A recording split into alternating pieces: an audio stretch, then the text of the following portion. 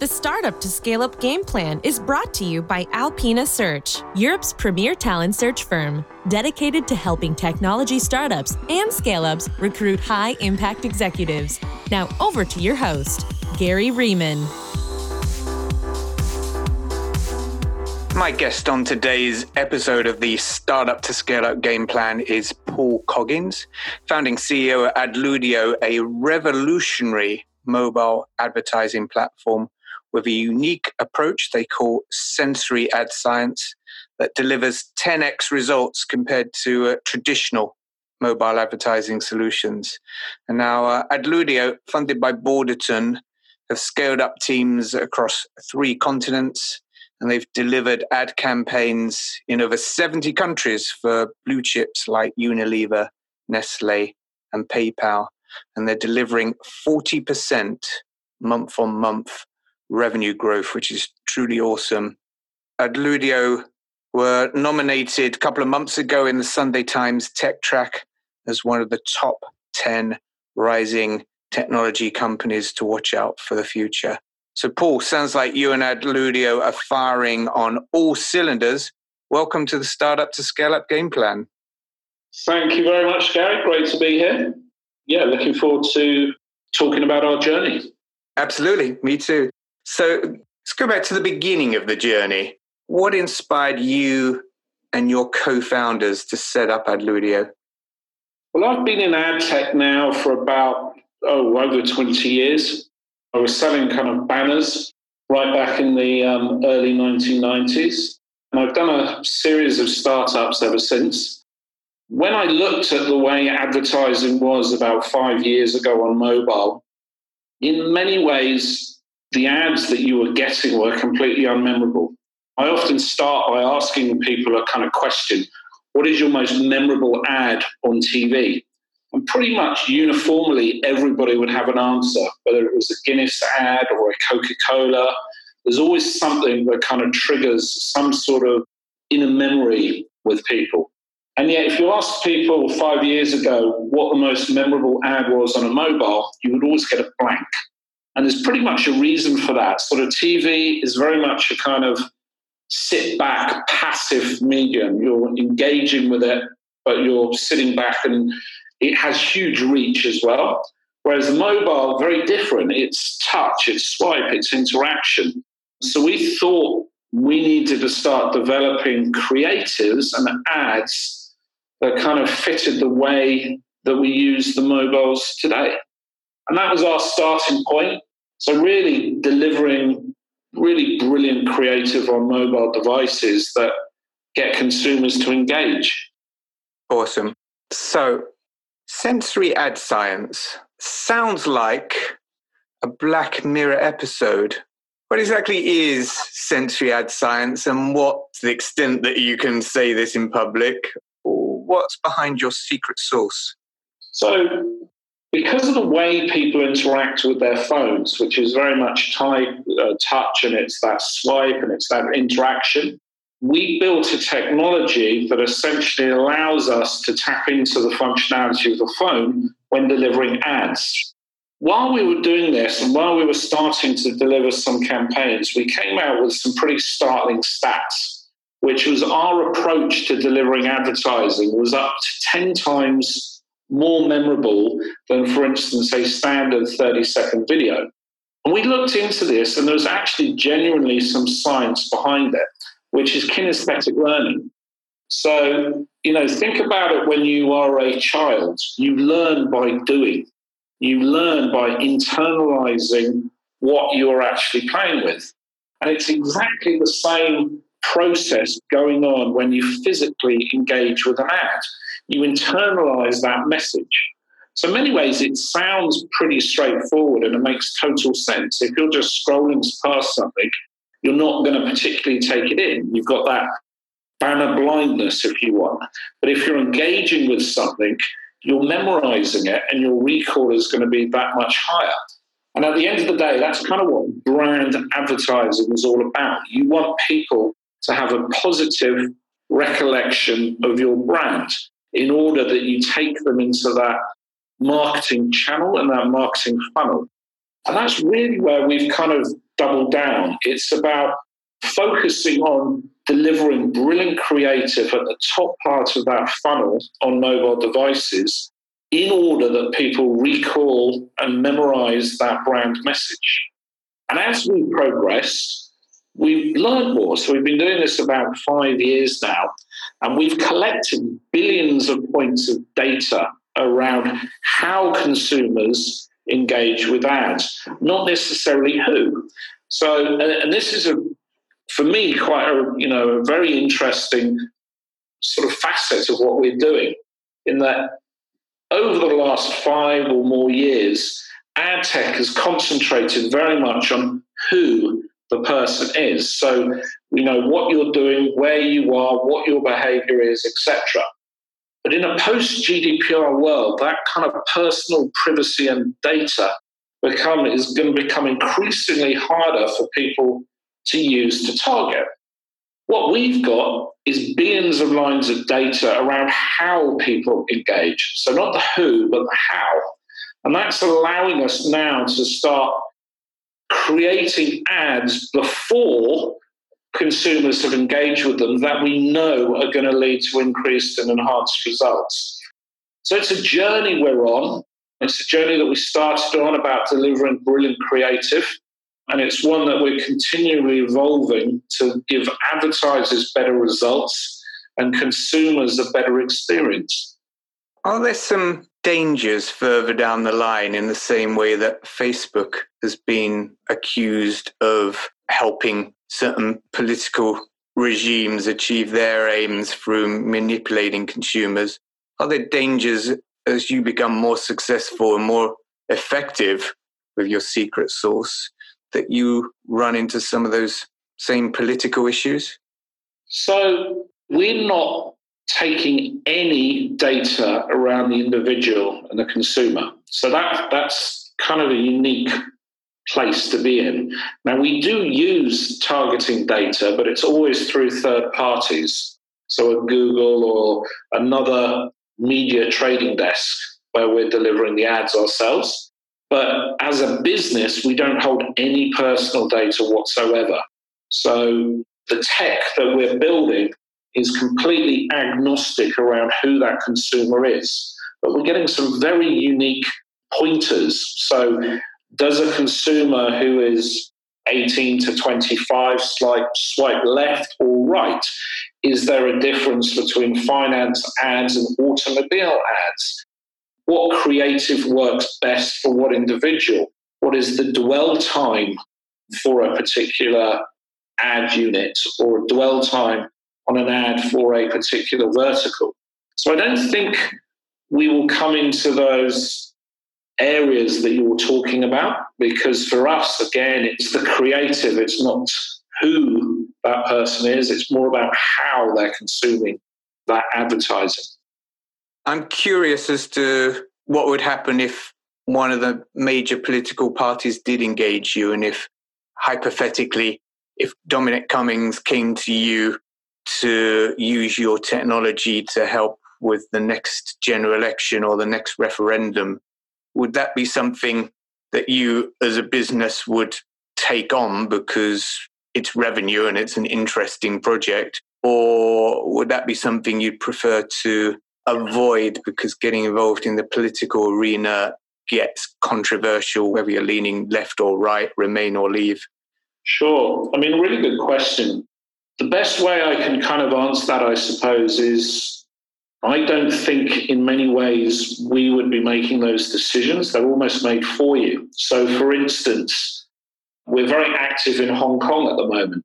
We're running a number of ad campaigns through our creators for a number of luxury brands. So Cartier, Bulgari, etc. They're exceptionally keen that they don't appear in any way next to any news about the protests. So we're, I guess, ourselves having to ensure that we're adhering to those brands' requests about blocking any ad units appearing on any third-party website to do with the protests. So we do, I guess, what I'm saying there is we are taking some kind of censorship internally already. Would we run campaigns around the Brexit type events? Maybe. Well, we're running some for the government at the moment. And yes, if it's revenue, we would probably take it. Do I think it's unethical, which I guess is the question you're asking? I don't think so, because again, we're not taking personal data. We're merely presenting the consumers with an advertising creative that they can engage with or not. We don't force consumers to engage with our ads. Everything is opting. So if the message is strong enough and it's targeted right, they should do. And with our kind of secret sauce around the creative, we would get a much higher engagement rate than might otherwise be the case. But it's not something I've come up against right at the moment. And I guess if it does arise, it's something we'll have to think about. Could be an interesting decision for you and your team. But let's move on from that. You mentioned Hong Kong just a few moments ago. You've scaled really quickly internationally. You've launched in multiple locations in Europe, Asia, North America. What drove that pace of expansion, and what lessons have you learned? I guess we decided to go overseas around 2016, a lot sooner than would otherwise be the case. And that was driven in part by the Brexit result. So we were unsure as to how the economy in the UK would perform over the coming years, and that accelerated our move overseas. So the first place we went to actually was Singapore. Singapore because there was less competition, because it's a very easy legal system and banking system in order to go and open up. And because we saw APAC as very much a region that we wanted to tap into. It's been a huge success for us. On the back of that, we opened up into Hong Kong, which again, very easy legal system, a very easy financial system.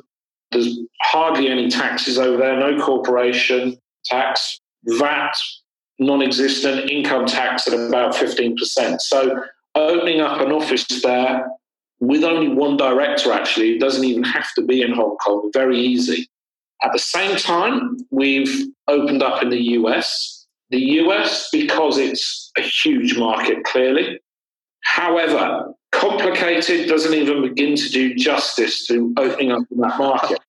It's painful in the extreme, but, the rewards are that much better. So, you've got to look at multiple tax systems. You've got to decide very clearly where you're going to base yourself. So we're in New York and LA. That in itself means two different personnel structures, two different laws that we have to adhere to. So the US, hugely important for us, but clearly very problematic and very expensive as well. So you need to have reasonably good sized deep pockets in order to open up there. The last place we opened up, or most recently actually, is France. Almost as a backstop because of Brexit. I'd say France is actually the most paperwork. Literally piles and piles of paperwork. Opening up a bank account was incredibly onerous, but we're there now and we have a kind of post-EU base. Going forward, we're looking at slightly more tricky markets. So we're excited about the opportunities in Shanghai. My head of APAC's moved to Taiwan. We have a channel partner agreement now in Cape Town for Africa, and we also have one in Dubai. So we've pretty much got a really good global coverage. We haven't yet looked at LATAM, and that's an area that I'm struggling to look at the moment, trying to work out how you can take money out of places like Brazil and Argentina. The Brazilian market is huge for mobile. I think it's one of the biggest markets in the world for the likes of WhatsApp. Yeah, and that's what excites me about that market. As with all of these kind of market entries, what we try to do is get some activity and clients first, either through a consultant or somebody on the ground. Now, in the case of Brazil, we really need to take some of the money out that we get paid. And that's when you come into issues around withholding taxes. So, yes, it's an enormous market, but I'll be honest, I haven't yet worked out the best way to crack it. That's a 2020 challenge. And I guess another 2020 challenge based on our previous conversations, 2019 and 2020 challenge, is your transition towards SaaS. Walk me through that. What are the challenges around shifting your model to a SaaS model? What's driven that approach and how are you tackling those challenges? Well, I mean, firstly, why move from SaaS and what have we got at the moment? So at the moment, our revenue growth has been driven by campaign activity. We're very good at it. We have had huge success going global, and we work with a number of large advertisers and advertising agencies. However, the money is campaign-led. And that is an issue because it doesn't give you any stability or reoccurring revenue. And you're constantly fighting for new money, new pitches, new money, new pitches. So that ultimately means that come an exit, which any business like ours wants, the exit values on those type of businesses are a lot lower than they are on those that are SaaS and have recurring revenue streams. So from a purely financial perspective, it makes a lot of sense to look to see if we can start building our tech and taking what we've got so far and offering it to brands on a much more of a SaaS monthly recurring revenue basis. Now, that has challenges in our market, not least because of the way advertising works, which is predominantly campaign driven.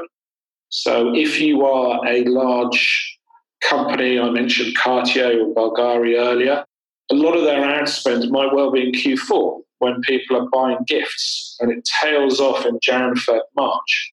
So the challenge for us as a business is twofold. It's to convince advertisers to sign up to our platform and pay for a 12-month recurring platform fee basis, which in itself is not easy.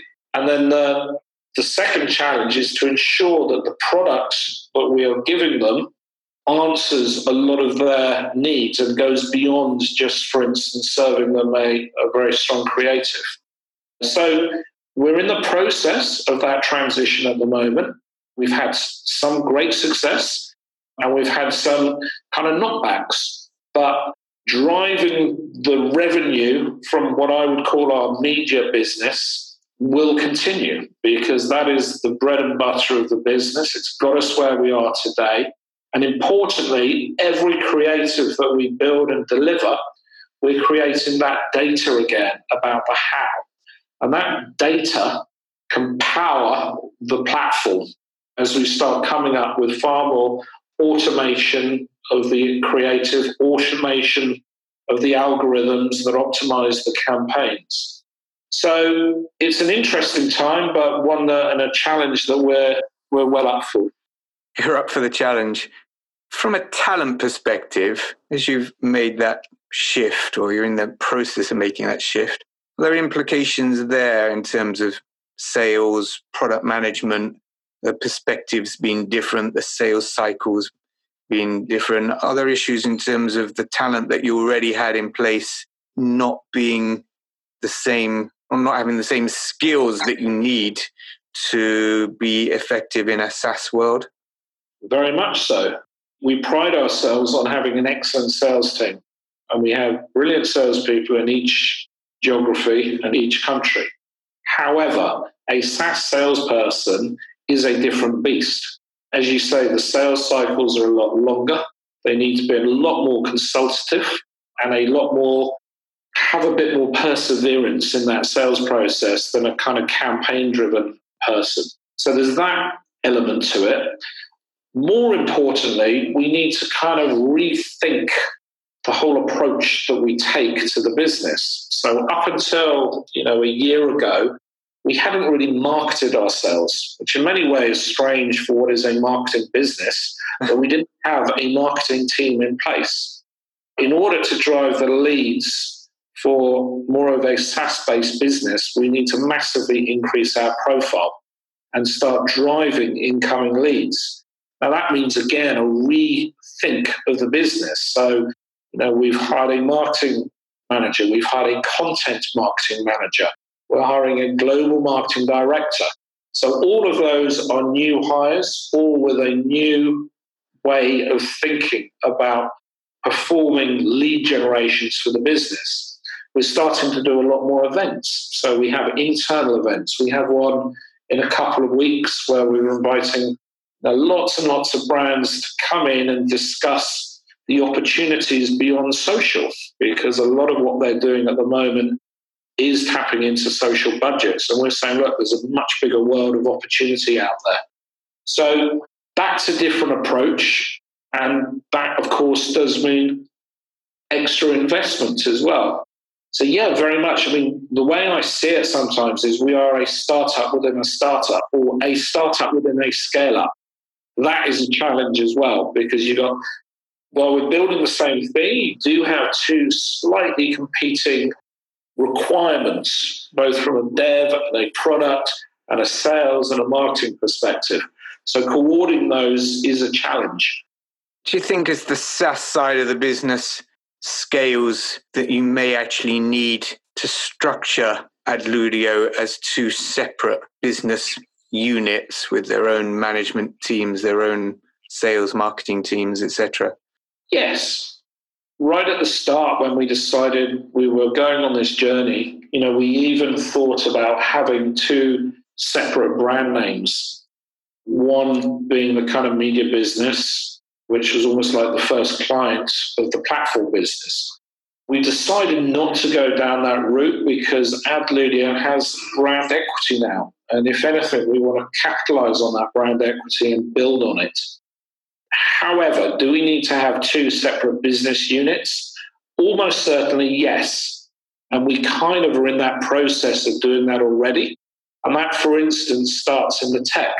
So we've divided our technology department into three very clear divisions. So we have a data division, and they are specifically tasked with building data, creative data products for our platform. We have our innovation department, which is again very different because it's building out new formats and new innovation around the creative side of things. And then we have much more of our platform and our product. So, for instance, we're building a new studio at the moment, which has something called a finite state machine, which will allow any designer to build multiple interactions within one ad unit without the need for any coding, etc. And these are all big technical advances. And I haven't even mentioned the kind of algorithm and the data science part of the business. So as you scale, there is a need to start defining all the departments in a lot of greater detail. 2 or 3 years ago, as we were more starting on this journey, the tech team was just one. Now it's like 4 separate divisions.